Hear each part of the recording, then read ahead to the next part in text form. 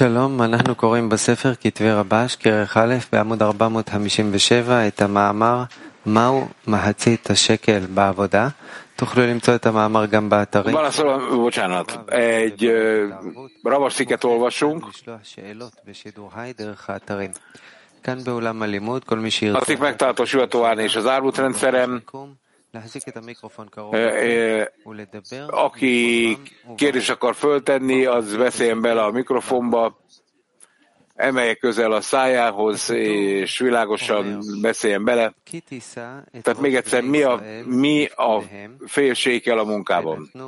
A vers így szól: amikor Izrael gyermekeit összeírjátok, hogy megszámláljátok őket, mindegyikük adjon váltságot a lelkér az Úrnak, és ezáltal a megszámláláskor nem érheti őket csapás. Ez az, amit adjanak. Egy fél sékel, az a szentség sékelének a felét. A gazdagok ne fizessenek többet, és a szegények ne fizessenek kevesebbet, mint fél sékelt. Engesztelésül a ti lelketeknek. Az, hogy ezt megértsük a munkában, először is be kell mutatnunk, amit bölcseink mondtak. Bölcseink azt mondták, az embernek 3 társa van, a teremtő, az apja és az anyja. Az apja a fehéret, az anyja a vöröset adja, a teremtő pedig értelmet és lelket helyez bele.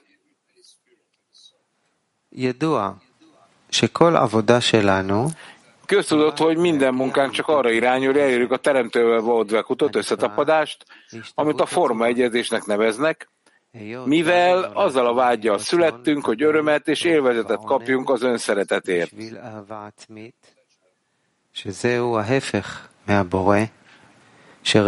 Ezért ez ellentét a teremtőnek, akinek a szándéka megajándékozza a teremtményeit. Az is ismerte, hogy a formák eltérése elválasztottságot hoz létre. Amikor a teremtmények elszakadnak az életek életétől, akkor halottnak nevezzük őket. Emiatt volt egy korrekció, amelyet cincumnak, megszorításnak és elrejtésnek nevezünk, olyannyira, hogy a hiten kell dolgoznunk, hogy higgyünk a teremtőben, a jutalomban és a büntetésben.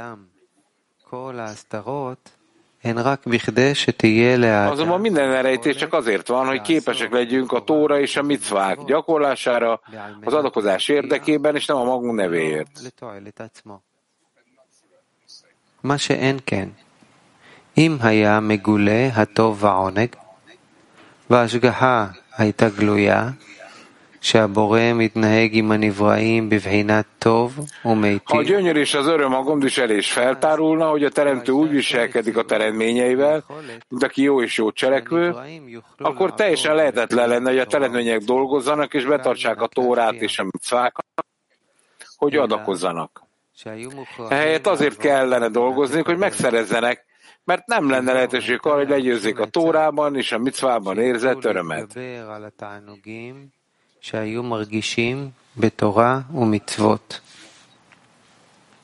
מה שאין כן, כשנעשתה הסתרה, שאינו מגולה את הטוב והעונג של תורה ומצוות, ובכדי להתקיים העולם, שיהיה להם קצת חיות. De miután az elrejtés megtörtént, és a tórában és a micvában való öröm és boldogság nem tárult fel, hogy a világ létezzen, hogy legyen egy kis életeik, és örömöt érezhessenek az életükben. Kaptunk fényt és örömöt fizikai örömökbe öltöztetve, ahogy a Zohár mondja, de azt kell hinnünk, hogy ez csak egy nagyon vékony fény,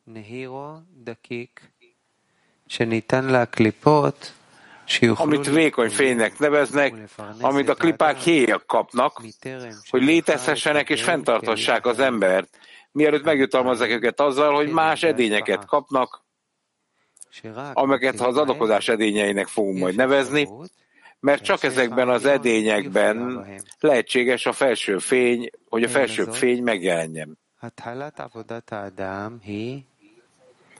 Ezért az ember munkájának a kezdete az, hogy mindenről, amit lát és érez, az értelem felett elhiszi, hogy az csak egy elrejtés, amelyet szándékosan az ember érdekében helyeztek el.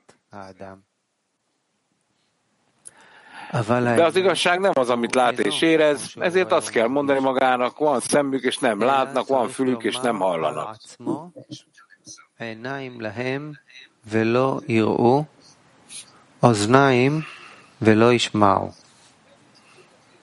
זאת אומרת, שרק על ידי העבודה זו, ez azt jelenti, hogy csak ezen a munkán keresztül az értelem és a szív legyőzés által jutalmazható az adakozás edényeivel, mert kifejezetten ezekkel az edényekkel láthatja és érezheti a teremtő, a jó akaratú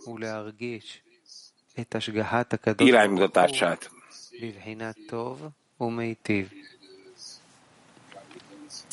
אולם, מה על האדם מוטל לעשות? Mit tehet azonban az ember, ha látja, hogy nem könnyű legyőzni az önszeretetet, és eljutni az adakozás szintjére az értelemben és a szívben?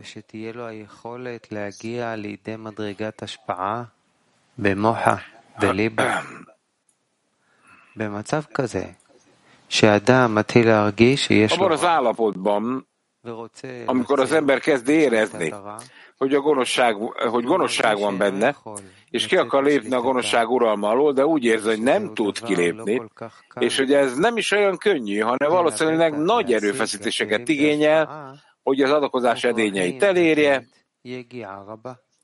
hajlandó erőfeszítéseket tenni, de nem tudja, milyen módon tudná úgy rendezni az útját, hogy világosan tudja, hogy ez a helyes út, amely a király palotájába viszi, vagyis, hogy vekuttal jutalmazzák a teremtővel, ahogyan meg van írva. Szeressétek az Urat, a ti isteneteket, hallgassatok az ő szavára, és tapadjatok hozzá, mert ő a ti életetek.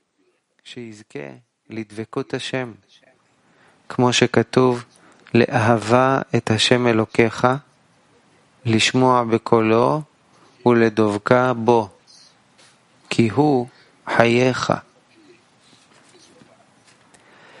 הסדר הוא, קודם כל, הוא צריך לחלק את דרך העבודה שלו בשני אופנים. A sorrend az, hogy először két ellentétes irányba kell osztani a munkáját, vagyis van egy út, ahol a teljesség útján kell járni, és bár látja, hogy tele van hibákkal, mégis boldogság van benne.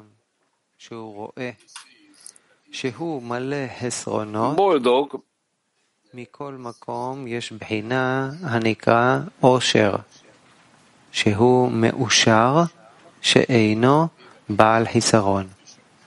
Boldog, mert nincs benne hiány. Ahogy bölcseink mondták, ki a gazdag? Aki boldog a maga sorsával. Ez attól függ, hogy mennyire értékeli a király fontosságát.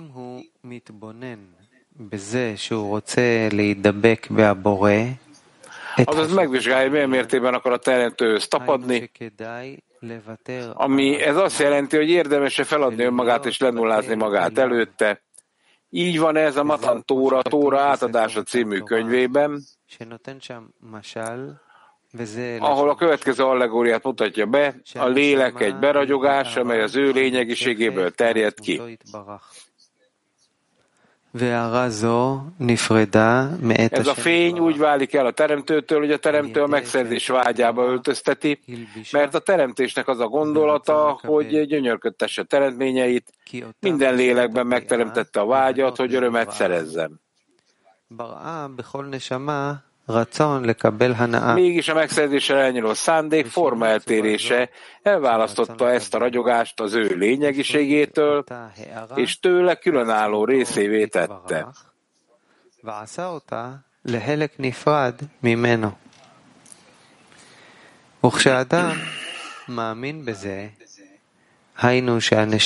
Amikor valaki ezt elhiszi, hogy a lelke az ő lényegiségéből származik, de a teremtőtől elszakadt, és a teremtéssel, azaz a benne foglalt megszerzési vágy révén saját hatalomhoz jutott, akkor a következő allegóriát adja erről.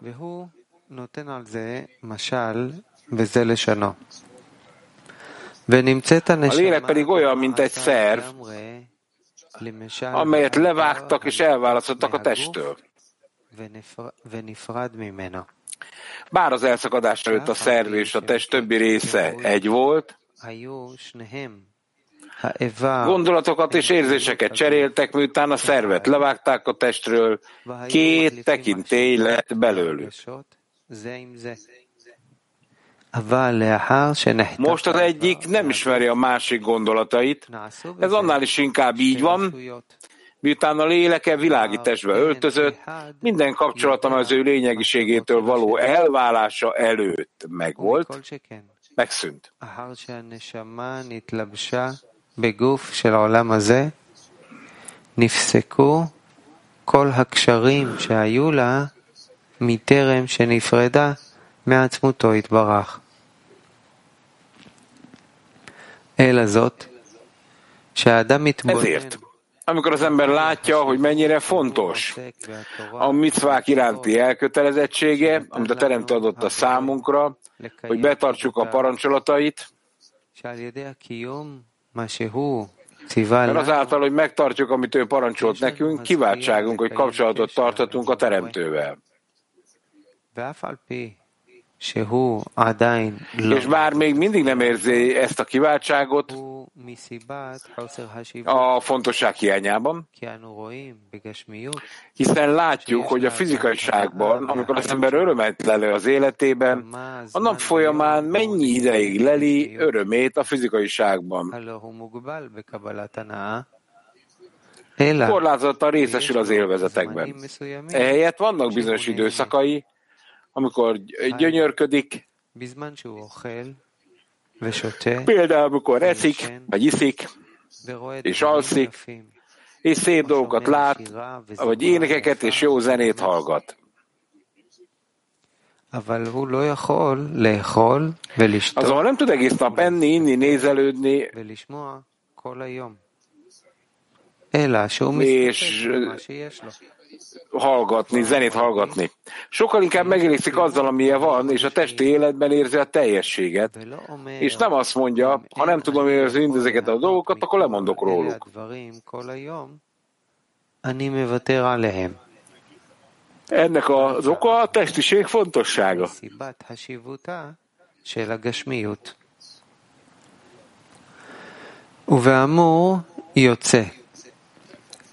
Ebből következik, hogyha az ember odafigyel a király fontosságára, akkor teljes megelégedettséggel fogja fogadni, hogy a Tórát és a micvákat minél jobban betartsa. Még akkor is, ha például ebben a kiváltságban részesül, hogy van egy olyan nagy király, hogy egy olyan nagy királlyal beszélhet, akivel senkinek nem szabadna eljönnie és beszélgetnie.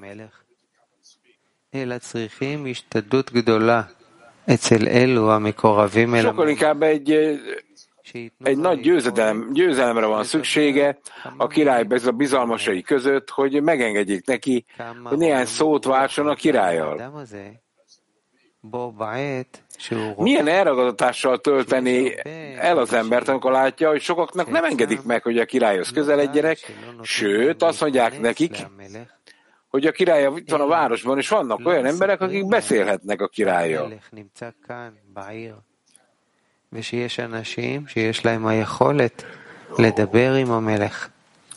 Látja, hogy vannak emberek a világon, akik nem tudják, hogy van egy király a világon, és a világon csak az embereknek egy nagyon kis csoportjának adott meg a gondolat és a vágy, hogy higgye,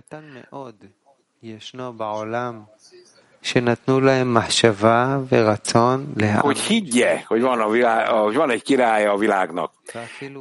Még azok sem tudják, akik tájékoztatták a királyról, hogy lehet vele beszélni. De az ember felülről kapott tudást arról, hogy bejöhet, és beszélt a király, ami azt jelenti, hogy hihet.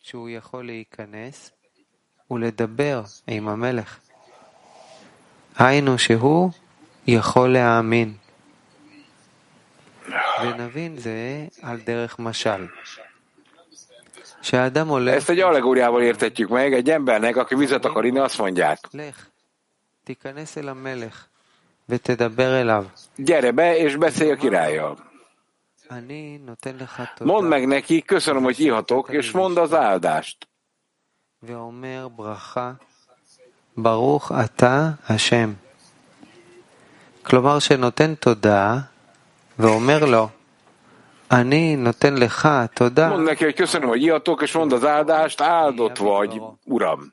Más szóval köszönetet mondok, és azt mondja neki, köszönök neked mindent, ami a te szavaid által készült. Ebből következik, hogyha elhiszi, hogy a királlyal beszél, ahogy írva van, az egész föld ki van töltve az ő dicsőségével, וההתרגשות מזה שהוא עומד עכשיו ומדבר להמלך אפילו רגע, צריכה לתת és micsoda újjongást érez az ember, mikor azt hiszi, hogy csak egy pillanatra is beszélt a királlyal. והגם שהוא לא רואה, az izgatottság, hogy akár csak egy pillanatra is a királlyal áll és beszélget, teljes megelégedettséget kell, hogy adjon, és egész nap élettel és örömmel tölti ki. Már nem látja a királyt, azt a hitet kapja, hogy az egész föld ki van töltve az ő dicsőségével, és azt a hitet is megkapja, hogy a Teremtő meghallja minden száj imáját.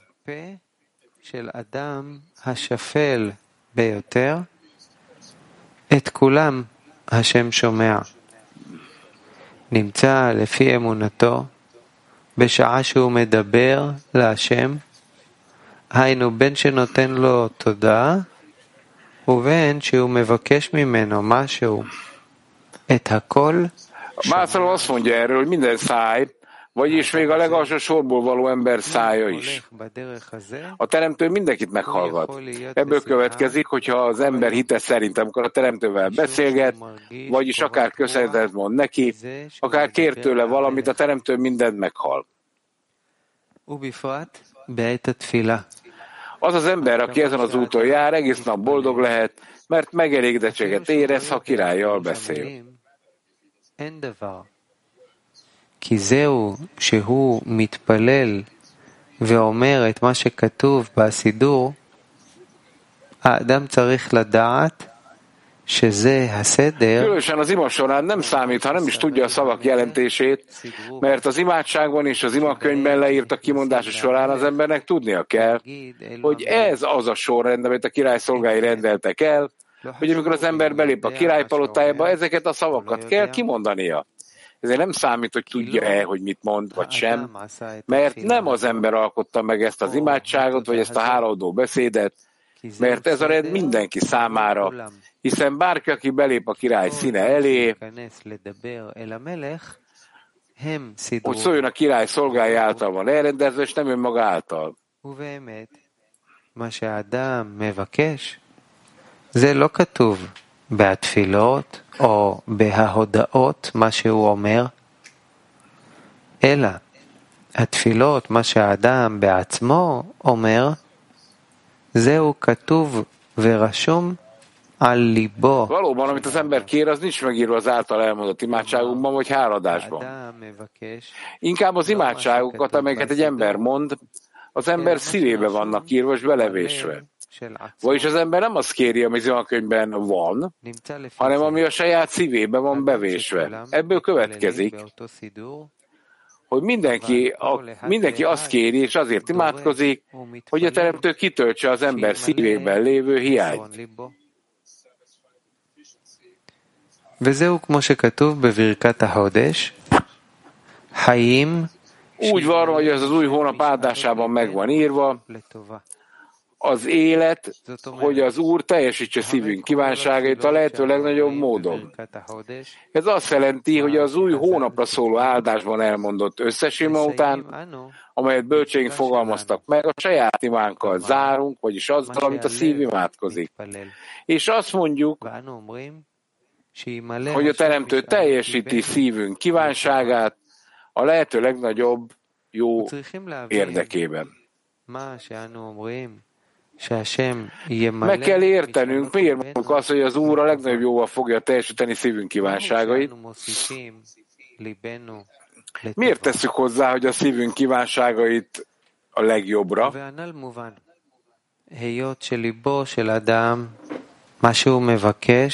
ומתפלל בה מליבו.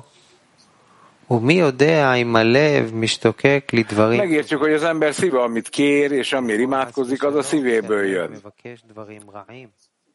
De ki tudja, hogy a szív vágyik-e a jóra? A szív kérhet rossz dolgokat is. Ezért kaptuk a kiegészítést, szívünk kívánsága a legjobbra, a legjobbért. Ezzel szemben, amikor a bölcseink megalkották az imádságokat, a szívük teljes mértékben a Teremtővel összhangban volt. Természetesen ebben az esetben minden imájuk jó ima. Mi azonban nem vagyunk ilyenek, ezért hozzá kell tennünk, hogy a legjobbért. Ebből következik, hogy az embernek örülnie kell annak, hogy jutalmul néhány szót beszélt a királlyal, ezt nevezik jobb vonalnak, vagyis a helyes útnak, amit teljességnek neveznek. Ez azt jelenti, hogy az ember nem érez magában semmiféle hiányt.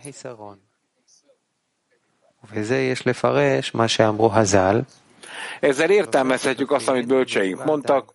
3 társa van az embernek, az apja a fehéret veti, vagy adja. Az apját férfinek nevezzük, ami azt jelenti, hogy teljes.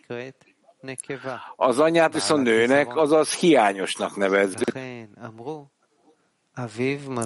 Ezért mondták, az atya a fehérjét adja, a fehér színből, ami azt jelenti, hogy ott minden makulátlan, teljesen fehér, mindenféle hiányosság nélkül.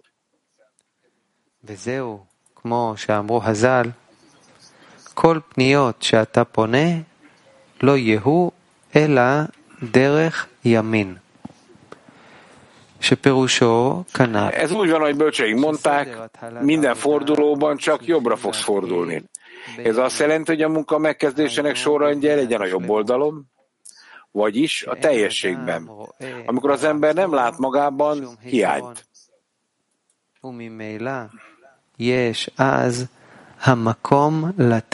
Természetesen ilyenkor lehet dicsérni a királyt, amiért megadja neki a teljességet, és akkor azt lehet mondani, hogy az áldott hozzátapad az áldotthoz.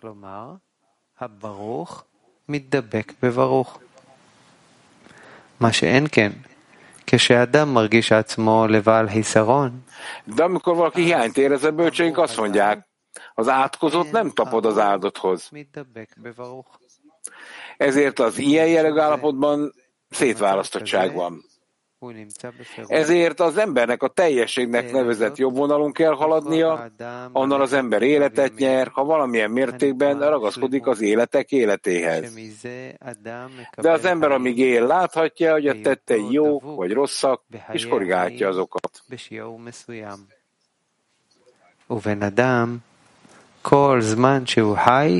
Ha valaki meghal, vagyis nincs életereje, nincs miből életet merítenie, nem tudja korrigálni a cselekedeteit, mert ekkor halottnak számít.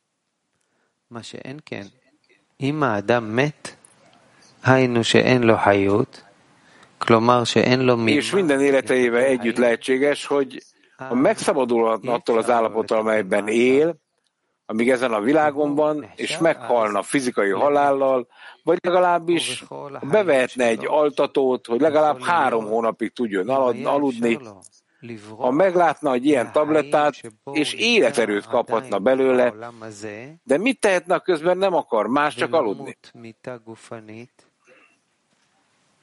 על כל פנים, אם היה לו אפשר לקבל כדור שינה, שיהיה לו אפשרות לישון לכל הפחות 3 חודשים.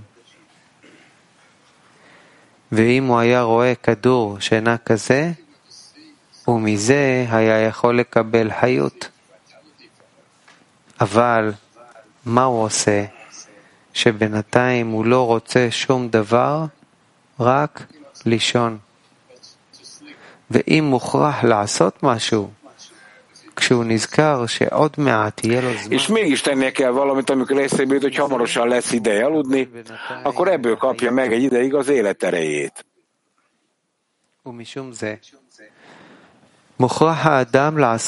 Ezért az embernek a munkája első alapjává kell tenni a jobb vonalon, a teljesség vonalán való haladást, az értelem és a szív hiánya nélkül.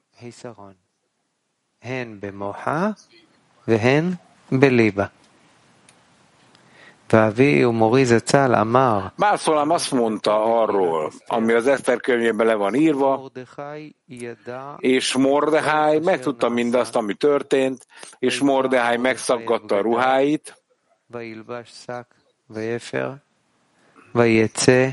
zsákot vett föl, és hamucolt a fejére, és kiment, és nagyot, és keservesen kiáltott,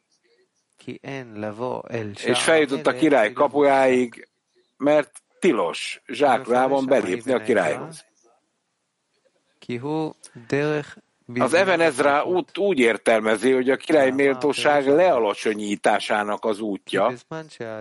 Ő ehhez azt a kommentárt fűzte, hogy amikor valaki a Tórával és a micvákkal foglalatoskodik, hogy amikor imádkozik, azt úgy kell tekinteni, mintha a király kapujában állna.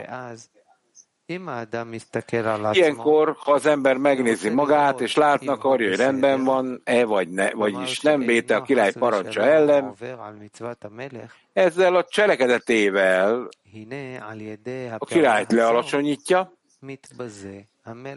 ezáltal, hogy ő látja, hogy vannak emberek, akik közül ő is egy, akik nem akarják elismerni a király nagyságát. Nem akarják magukra venni a király fennhatóságát, ellenkezőleg van erejük azt mondani, hogy nem ismerik el a király hatalmát.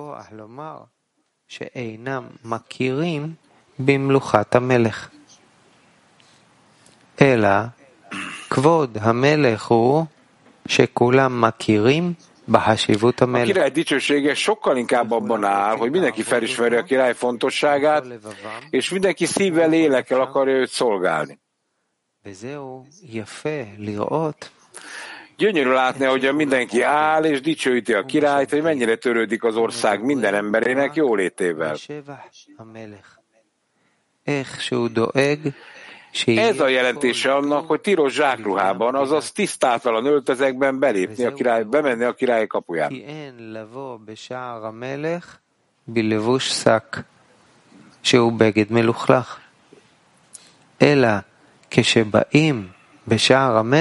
Sokkal inkább, amikor az ember a király kapujában áll, olyan ruhát kell viselnie, amely a király kapujában való üldögéléshez illik. Ellenkező esetben, ha zsákruhában ül, az annak a jele, hogy nem örül a királynak, hanem sokkal inkább azért ül és bánkódik, mert hiányzik neki az életből valami, és nincs lelki békéje.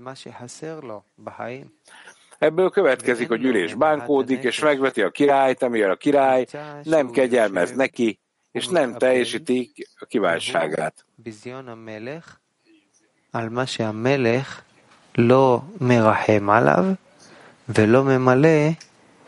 Ehelyett, amikor valaki a Tórával és a micvákkal foglalatoskodik,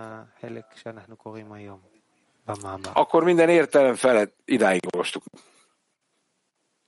Tehát a 22. oldal legfelső bekezdéséig.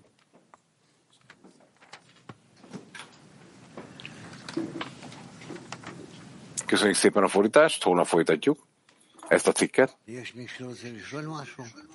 Na?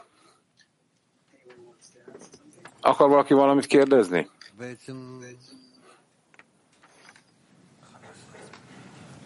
Rabash szér lano את הכל. כן, מו. Hát a Rabash itt majdnem mindent leírt nekünk. כתוב שאסור לבוא עם חיסרון, אבל תפילה זה לא חיסרון. תלוי איזה תפילה. אין לך בתפילה סתם בחסרונות. Hát ez attól függ, hogy milyen imáról van szó. או שמדברים על גדלות המלך, או שמדברים על האדם שרוצה להגיע לגדלות המלך. Tehát itt a király nagyságáról van szó, vagy arról az emberről, aki el akar érni a király nagyszerűségét. תודה רבה רב. רב, עם איזה לבוש אני צריך לבוא למלך? Milyen ruhában kell megközelíteni a királyt?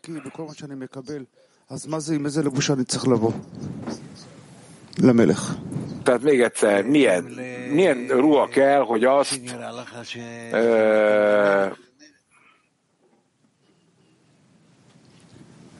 lengjen az internet, bocsánat, amely megfelel a királynak.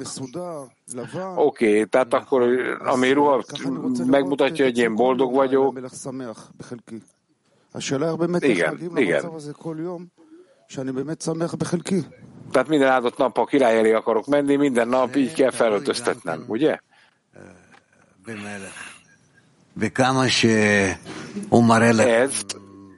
Ez is erősen függ a királytól.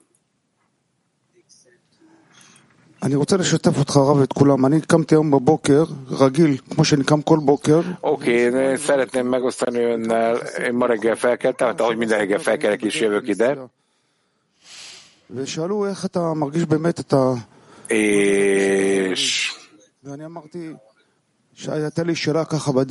És megkérdeztem magamtól, mit jelentenek a barátok. Ugye fizikailag, virtuálisan, teljesen mindegy. Mit jelent a barátok szíve? És ugye nyilván a barátok, és én ezzel azért is szerettem volna felkelni, nem csak ma reggel, hanem mindig, hogy a barátok a szívem mélyében legyenek, és hogyha én felkelek,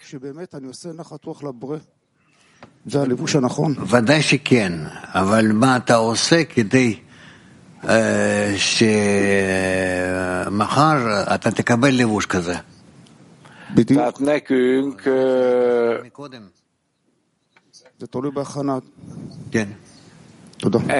előre föl kell készülnünk, mondja Rab. בסדר. כן.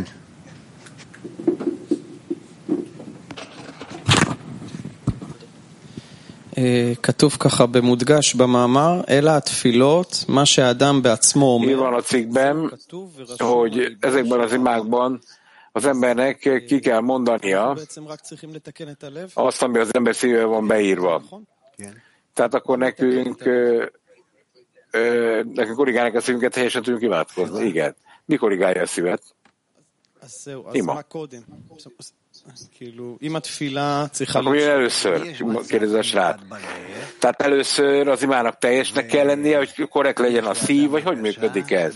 Ez egy nagyon egyedi állapot a szívben, mondja Rav, mert az embernek kell, hogy legyen egy érzése, hogy milyen állapotban szeretne elérni, és hogy milyen állapotban van az imája most. Oké, tehát akkor ez spontánima megjelenhet a szívben, ahol érezzük, hogy helyesen fordultunk a teremtőhöz, vagy egy ilyen állapotot kell nekünk teremteni. Azaz, nekünk egy mágikus imát kell fölemelnünk, lehet ilyenre is szükségünk van. Nem tudom, hogy igaz-e. Igen.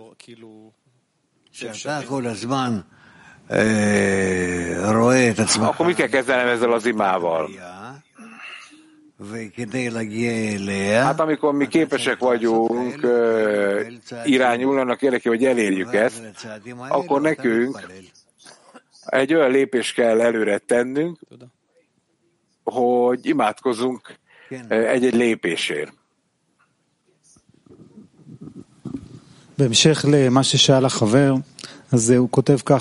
Folytatva, amit a barátok kérdeztek, ezekben az imákban, amiket az ember elmond, írva van, hogy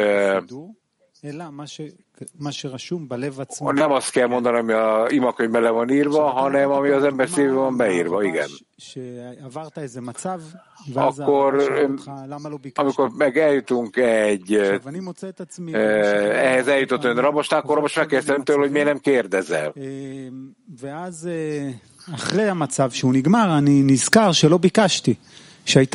Tehát amikor befejeződik egy állapot, akkor az ember mindig megkérdezi magát, hogy miért nem kérdeztem. És akkor ez a kérdés azt jelenti, hogyha nem teszek föl kérdést, akkor nem komoly a hiányom, amit föltártam.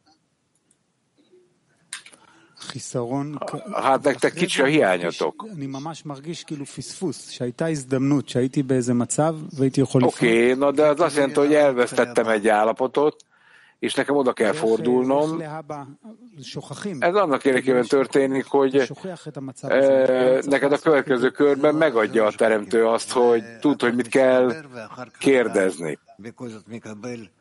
Tehát ne felejtsd el, hogy minden összeadódik, minden kumulálódik, és akkor képes vagy a helyes kérés felemelni.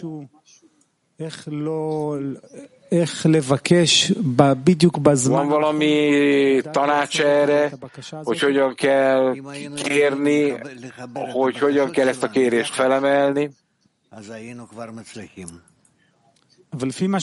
Hát nekünk mindig meg kell néznünk, hogy hogyan kell sikeresnek lenni. Oké, de le van írva, a kérés egyszerű, hiszen a szív egy bizonyos állapotban van, és akkor egyszer oda kell fordulnunk a teremtőhöz ezzel a szívvel. Igen, tehát ez egy állapot, ahol emlékeznünk kell erre, mert ha nem emlékszünk rá, akkor nem érezzük az örömét a szívnek. A kérdésem, hogy hogyan kell azokat az állapotokat megszólítani magamban, amikor nem emlékszem arra, hogy a teremtő van minden mögött. Hát kapcsoljatok össze. הרב, אני לא מבין פה משהו. הלב שלי מלא בכל מיני רצונות, כל הזמן. A szívem mindenféle vágyakat érez minden pillanatban. Mindenféle fizikai, meg nem fizikai vágyak vannak bennem. Ez az imának a része? Dehogy is, mondja Rab.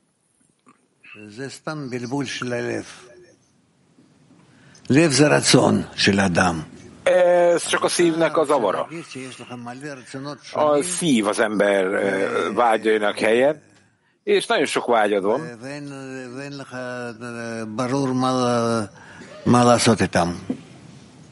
És nem teljesen világos, hogy mit kell velük kezdened. Oké, tehát folytatva, mint Rabash írt, akkor ezeket a össze-vissza zavart vágyakat mit tesz imává? Hogyha úgy érzed, hogy van egy vágyad, ezeket képes egy megvizsgálni, és ott látod, hogy van egy része ezeknek, amelyek valamelyre húznak téged a teremtő irányába, és az imádban megfogalmazott vágy ebben összhangban van, és hogy te ugyanazt a vágyat szeretnéd felemelni, amit mondjuk a többiek, akkor a teremtőhöz fordulsz, és korrigáltatod a vágyadat, hogy adjon neked egy erőt, amin keresztül valóban fel tudsz sírni hozzá, és kérni tudsz tőle. És ő majd segít. Oké, tehát két állapot van az érzésnek az állapota, ami lehet törött, és van egy folyamat, ami egy mentális vizsgálat, amit az ember a saját vágyain végez, kalkuláció, és fölteszem a kérdést, hogy miért ezt akarom, miért azt akarom, hogy kell nekem még jobban a cél irányába fordulni, vagy miről van itt szó? Hát nem tudod, merre van az arra, de egyetlen egy dolgot kell tenned, a teremtőhöz fordulsz, mert egy új vágyat, más vágyat akarsz, és másfel akarsz fordulni. Más célt szeretném megtartani. Oké, de az elején nekem el kell érnem egy megfelelő hiányt, ugye? Tehát én akarom a királyt elérni, beszélni akarok vele, kapcsolatban akarok vele lenni. Ez az a hely, ahol a hiányomat majd valamilyen módon korrigáljuk. Az egyik dolog, amit én látok, az, hogy a 10-es rendszerében, ha nincs kapcsolatom a vágyakkal, akkor a vágyam teljesen összezavarodik, teljes egészében leválik az útról, össze-vissza vágyok mindenféle hülyeségekre, és ezért nekem állandóan a kapcsolatokkal kell foglalkozom, hogy azt ön tanítja, hogy ez a cél irányába fordítson engem. El tudná nekem magyarázni, hogy hogyan kell állandóan a barátokra gondolni, hogy ez megfelelő módon a teremtőre irányozzon engem? Hogy működik ez? Rav? Hát ez abból fakad, hogy te érzed, hogy gyökértől jön minden a forrástól. Egy pillanat, barátaim. שמעתי שאמרת לאייל עכשיו שהאדם צריך לברר את הרצון שלו. איך בן אדם מברר את הרצון של עצמו? שומע את הלב.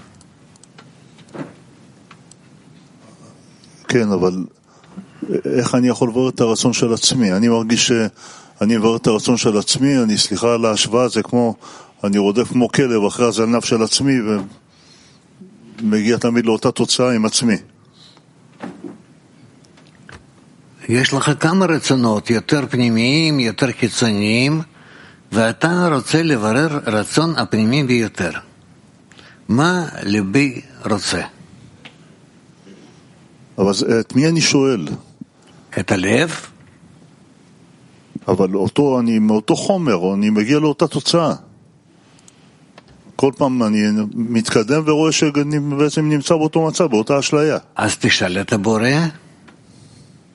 Bocsánat, itt vagyok. Tehát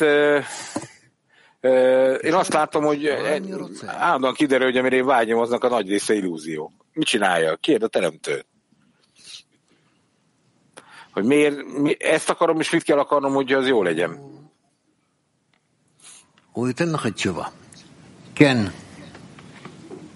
És majd ő ad neked egy választ. Igen? הוא אומר שאת התיקון הזה אנחנו עושים שיש חיות, אפשר לתקן, וכשהבן אדם מת הוא לא יכול לתקן. למה הוא מתכוון בזה? Tehát az emberek vannak dolgok, amik életerőt adnak, és az korrigálja a vágyait. Mi az a korrekció, ami a vitalitást is ad? Az mi?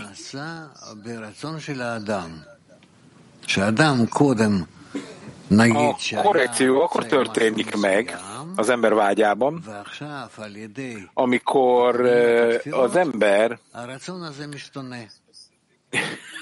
valami speciális dolgot akar elérni, tudja is, és aztán könyörög, imádkozik, hogy a vágy változzon meg.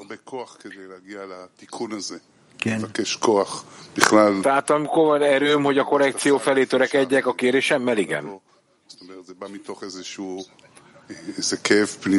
Tehát, hogy ezért mondják azt, hogy ne menj zsákruhába a teremtő kapujához, ugye? A teremtő paletának kapujához, igen. Hát ilyenkor kell azt mondanom nektek, hogy üljetek le, igyatok egy kávét, készüljetek fel, álljatok készen arra, hogy belépjetek a leckére, mert az a palota kapuja ám. A leckével belépés, és akkor szervezzétek meg úgy a vágyatokat, a gondolataitokat, az érzéseiteket, hogy azok megfelelő módon irányuljanak. És ez idő, ez nem 0 perc alatt alakul ki, csak amikor a helyes irányba akarsz fordulni, akkor vagy a leckében helyesen irányul a kapura. Tehát akkor kapsz erőt, hogy megérts, hogy neked most éppen mi a fontos, és minek kell lenni fontosnak. Jó, de ezt a közösség nélkül szinte lehetetlen. Hát ez az. Hát ezért érsz el a közösségbe, itt vagy velünk, nem? Itt ülsz, itt tanulsz, és egyre közelebb kerülsz azokhoz, akikkel együtt eljössz a világ minden tájára reggelre. Hát akkor a felkészülés fontosabb, mint a lecke? Nem, a lecke az eredménye, hogy készültél föl. Úristen, szóval mennyire fontos a reggeli lecke felkészülés, ezt mondtam most erre róla, hogy már 41 milliómodszor. Tehát itt azt írja, hogy az ember legyen boldog, hogy beszélhet a teremtővel, és hogy ezt jóvonalnak nevezzük. Aztán írva van, hogy 3 partnere is van ebben a munkában, az apa, az anya és a teremtő, ugye? Az ember hogyan tud? Hogy tudja megtartani a jobb vonalat, ami az apa, amely jó néhány szinten fölötte van. Azaz, ha nem a legjobb helyzetben vagyok a felsővel, mert nem értem még el, és ugyanakkor a felsője az a teremtő. Hát hogyan lehet ezt a jobb vonalat ilyen magassággal megtartani?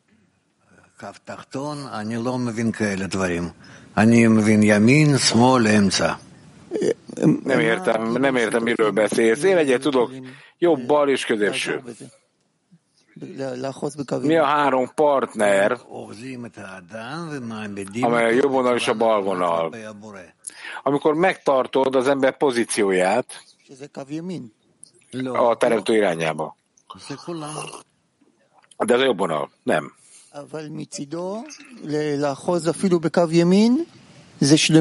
Oké, na de az azt jelenti, hogy nekem meg kell tartanom a jobb vonalat, az a teljesség, nem? De még azt sem tudod, hogy ez mi. Hát nem tudod, az mi. Még nem a teljesség neked. De azért, mert ezt olvassuk, de egyébként nem az.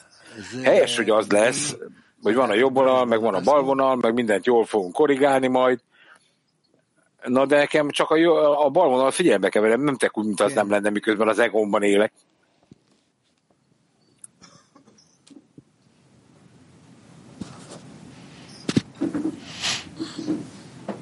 אוקיי. הוא אומר שאם אדם נמצא בשער המלך, אז אם האדם מסתכל על עצמו, az ember a király kapujánál áll, akkor az embernek úgy kell magára tekintenie,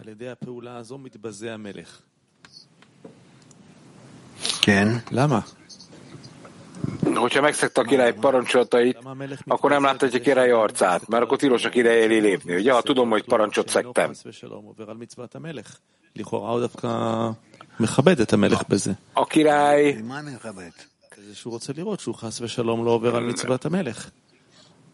hát mert nem fogod ezzel, ha te megszegod a parancsait, akkor miért szeretnéd látni? Oké, de nem tudtam megtartani a király parancsait, ugye erről van szó. De most a király szempontjában mondod ezt, hogy az ember szempontjában, az ember magát ellenőrzi, és a király kapujánál áll, hogy bemehet, vagy nem mehet. Ez ilyen önvizsgálat. Nekem van egy válaszom, hogy az ember, amikor ezt a vizsgálatot végzi, magára gondol. Hát milyen állapotban van a királlyal szemben, יש גם את המאמר שלמדנו הרבה פעמים של בועל פרעה ב' csak magára aggódunk, hogy be tudok emelni, vagy nem.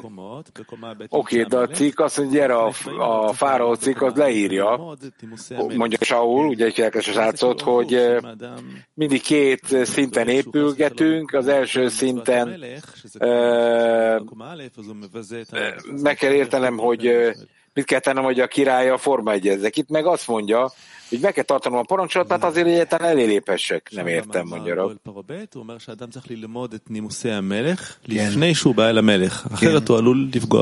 Gyere a fáraóhoz, az azt mondja, hogy nekem meg kell értenem, hogy kell viselkednem a király előtt, mielőtt belépek oda. Itt meg az ellenkezőt mondja az ember. Nem megszegi a király parancsolat, akkor nem tud a király palotába belépni. Nem értem. Nem jó, amit mondasz, mondja Rab. אם הוא מסתכל על עצמו ורוצה לראות אם הוא בסדר, כלומר שאינו חס ושלום עובר על מצוות. Az embernek magát kell látnia, azaz, hogy nem sértette meg a király parancsolatát, majd folytatja. להמשיך לקרוא כאילו, למה? כן. הוא אומר, בזה שהוא רואה שיש אנשים, והוא... Na de miért lenne a király hibásabb, hogy nekem meg kell vizsgálni magam? Olvasom tovább, és akkor látja, hogy ő az, aki nem ismerte fel a király nagyszerűséget, és nem akarta magára mondani a király uralmát, és ezért nem ismerte föl, nem is olyan, mint nem ismerné el a király királyságát. Tehát miért az ember maga vizsgálja ezt meg, hogy azzal, hogy betartotta a parancsolatait, elismeri a király nagyságát? Ez a leghelyesebb mód, hogy a király elé kerüljön.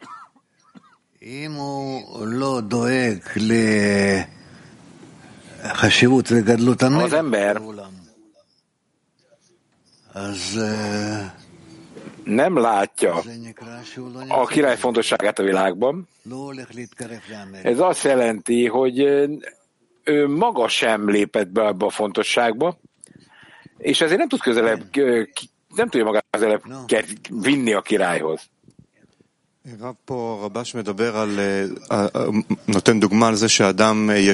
Rabash itt ad egy példát az embernek fontosságára, hogy a fizikaiságban valami fontos, és az ember üldözi ezt, mert örömet akar ebből kapni, akkor nyilván igaz ez, ha az ember útra kerül. az ember él a fizikaiságban, majd a teremtő felébresztés elhozza ide, és akkor az ember boldog, és érzi a teremtő szívében, a teremtő iránti vágyat a szívében. Tehát ez egy természetes dolog, hogy a teremtő fontosságot ad az embernek. Tehát az embernek örömöt kell érezni, hogy a teremtő belépett a szívébe, és többé nem a fizikai világgal foglalkozik csak, hanem természetes módon megpróbál visszatérni az, ami igazán fontos neki. Tehát így kénytelen egy rendszert építeni arról, amit a bölcsek mondanak neki, ugye? És ebben a szakadékban, amikor az ember érzi, ami elég hosszú ideig tart, amíg az ember képes rengeteg hiba mentén közelebb jut a teremtőhöz. Tehát a kérdésem az, hogy hogyan tud segíteni az ember azon, hogy hamarabb megértse, és elérje a bölcseik szavait, és hogy ne arra figyelj csak, ami a szívében fölébred a fizikai vágyak miatt elsősorban. חשבון הפשוט זה חברים. שאם הוא דבוק אליהם... Én szerintem egy egyszerű számítást kell végezni a barátokkal. Tehát, hogyha az ember a barátokhoz tapad, és biztos lehet abban, hogy össze kell olvadni, és le kell válnia a magáról, és a barátokhoz kell tapadni, mert a teremtő mindig a közösség középpontjában található. A barátok szeretete, a barátokból kapcsolat az a bölcsövetett hit, amihez nehéz kapcsolódni. Mit jelent ez? Miért mondod? Hát az, hogy valamit a bölcsek tanítanak. Igen. Tehát a szívem ezt még nem tudja igazán jól használni, és itt különböző dolgok vannak a szívemben. Ez a szakadék, amely a szintek között van, amikor a saját szívemre vagyok képes figyelni, ez mindenképpen kiépít valamit a tízesben, hogy túl tudjak lépni azon, amit érzek, és hogy valóban hihessek a bölcseknek, képesek együtt dolgozni a tízessel, ez hosszú ideig eltart, amíg belépek a szív munkájába. Tehát amikor az ember és a teremtő között beszélünk, akkor az elején az embernek meg kell hallani, amit a szívem mond, és egy helyes módon kell elrendezni mindent, és akkor ez megadja a fontosságot, és meg kell akadályozni, hogy az ember meneküljön a saját szíve elől. És az ember önmagában nem is figyel erre, ha csak a szívét követi, akkor nem figyel arra a vágyra, ami kialakul benne a teremtő irányába. Tehát amikor először eljön, hogy akkor a saját szívét követte, majd pedig nyilván a vágyait, majd pedig utána azt követi, amit a bölcsek mondanak neki. Tehát ez néha nagyon hosszú ideig tart, és hogy lehet ezt lerövidíteni? Hát ez az ember maga a munkája. Ez a közösségen belül lehet megragadni így. Oké, tehát van a közösség befolyása, és akkor ez egy harc, amit az ember belül él, és az ember és a közösség között kell érezni ezt a viszonyt. És akkor a közösség az gyenge, hogy megtartsa az embert, és egy csomó időt veszteget el ezzel, mire képes belépni ebbe a munkába, amíg képesek őt meghallgatni, ezeket az erőket, hogy ne szökjenek meg, lehet, hogy hónapokig eltart. Hogyha az ember a közösségen belül van, a közösség befolyása jött, és ki fog derülni, ez nem lehet probléma.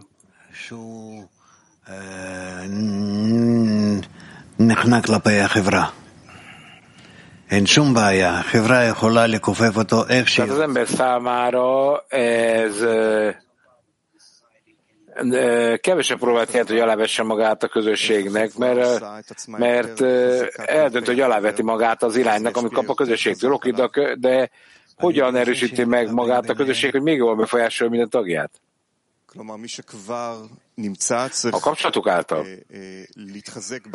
Oké, tehát nekik meg kell ismerniük a belső kapcsolatokat, és akkor jobban tudják befesteni a többit. Igen. Köszönöm. Gilad?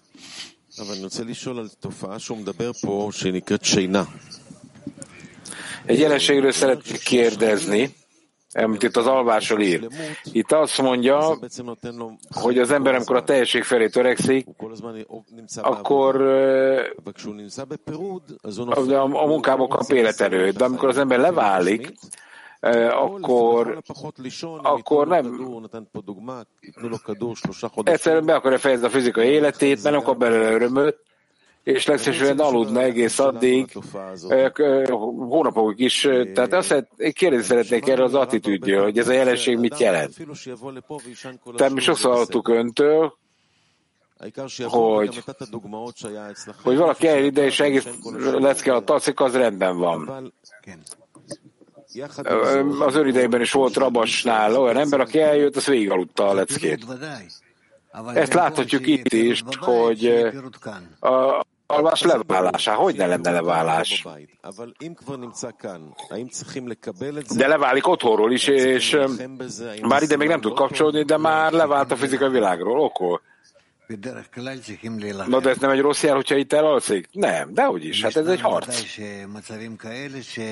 Meg kell próbálnunk harcolni ezzel, természetesen, de vannak állapotok, mondja Rav, amikor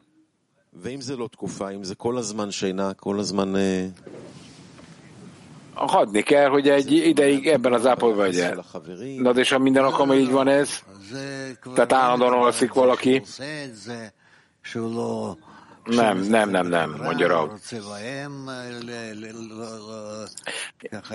Itt nem arról szól, ha valaki azért ide mehet, és alszik el itt, mert nem érdeklik a többiek, nem érdeklik a kapcsolat, nyilván nem erről van szó.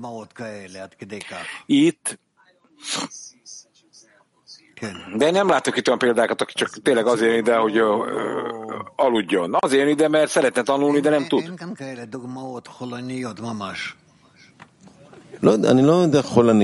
Még egyszer.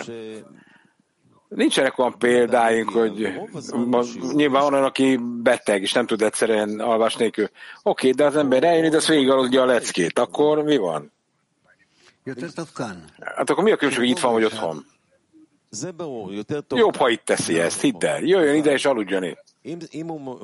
Oké, tehát jobb, ez világos akkor. Tehát, hogyha az élete állandóan figyelmezteti, hogy inkább aludna, mert még nem tud belépni a spiritualitásba, na de az se jó, ha alig vár az ember, nem, hogy a lecke után aludhasson. Én nem tudok erre mit mondani neked. Beszéljétek meg ezt egymással. És ez egy harc, még egyszer. Az ember nem tudja aktiválni az értelmét jobban.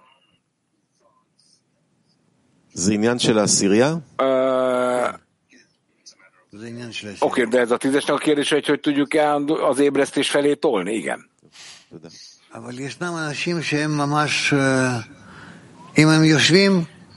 De vannak emberek, mondja Rav, akik ülnek, és abban például alszanak.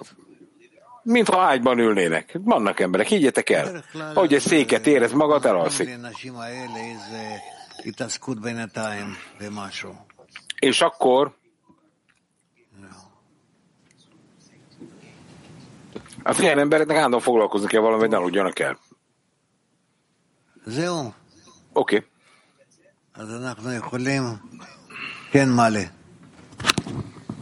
Akkor, Mali. אחרי עניין השינה שגלעד בירר, הוא אומר פה, יש פה יסוד ראשון בעבודה. Az alvásról való téma után ללכת בקו ימין, שהוא קו השלמות, bli shum חיסרון.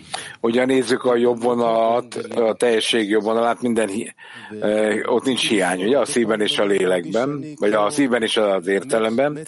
Szeretném megkérdezni, gyakran azt érezzük, hogy mint egy halott ember imádkozna, Na, néha azt mondjuk, hogy ez jó, néha azt mondjuk, hogy ez nem jó. Tehát itt van egy szakadék, és van egy hiba ebben. Igen. Tehát, hogy meg tudjuk vizsgálni, mit jelent az, hogy minden kérdés helyes. Tehát nekünk meg kell a jobb vonalat szervezni, mert az teljesség, ugye? Imádkozz, dicsőíts, dicsőítsd a Teremtőt, és lépj el a Teremtő felé, és folytasd ezen a módon mindent minden alkalommal. Azaz, hogy neked mindig látnod kell, hogy te egy támadásban vagy. Oké. Tehát akkor egy pillanatra meg kell állítanom magam, és éreznem, hogy mit érzek, milyen hiányban vagyok. Tehát itt arról beszél, hogy a királynak biztosítani kell, nincs más rajta kívül, és össze kell tapadnom bele, és akkor a barátok kapcsolatán keresztül hozzá kell fordulnom. Igen, elkezdesz hozzáfordulni, de abban a pillanatban zavart fogsz föltárni. Oké, tehát az alapja a munkának, amit nekünk állandóan fenn kell tartanunk? Hát persze. Ennek az alapja a kapcsolat. Legyetek kapcsolatban.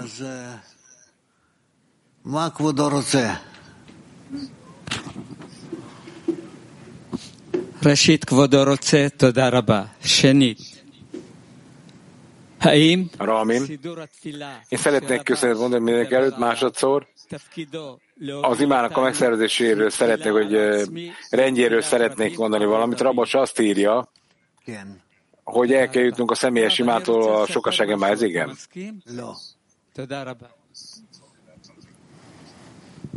Szeretnék majd mondani, hogy amiben egyetért, vagy nem, nem. Most ne, jó, mert nincs időnk erre. Na, Oren?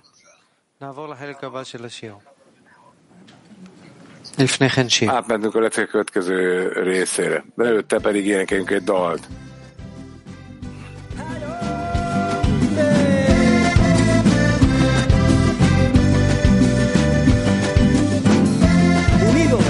En un solo corazón.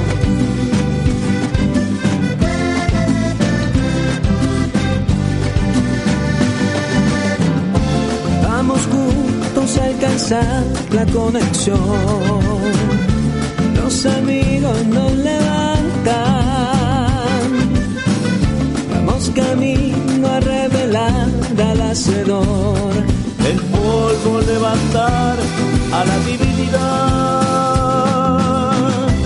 Cuando estamos juntos, el amor florece. Cuando estamos juntos, el Creador aparece. Tantos años recorriendo caminos y encontrar lo que faltaba. No hay nada que temer si hay conexión. Juntos la oscuridad se desvanecerá. Cuando estamos juntos, el amor florece. Cuando estamos juntos, el Creador aparece. Cuando estamos juntos, el amor florece. Cuando estamos juntos, el Creador aparece.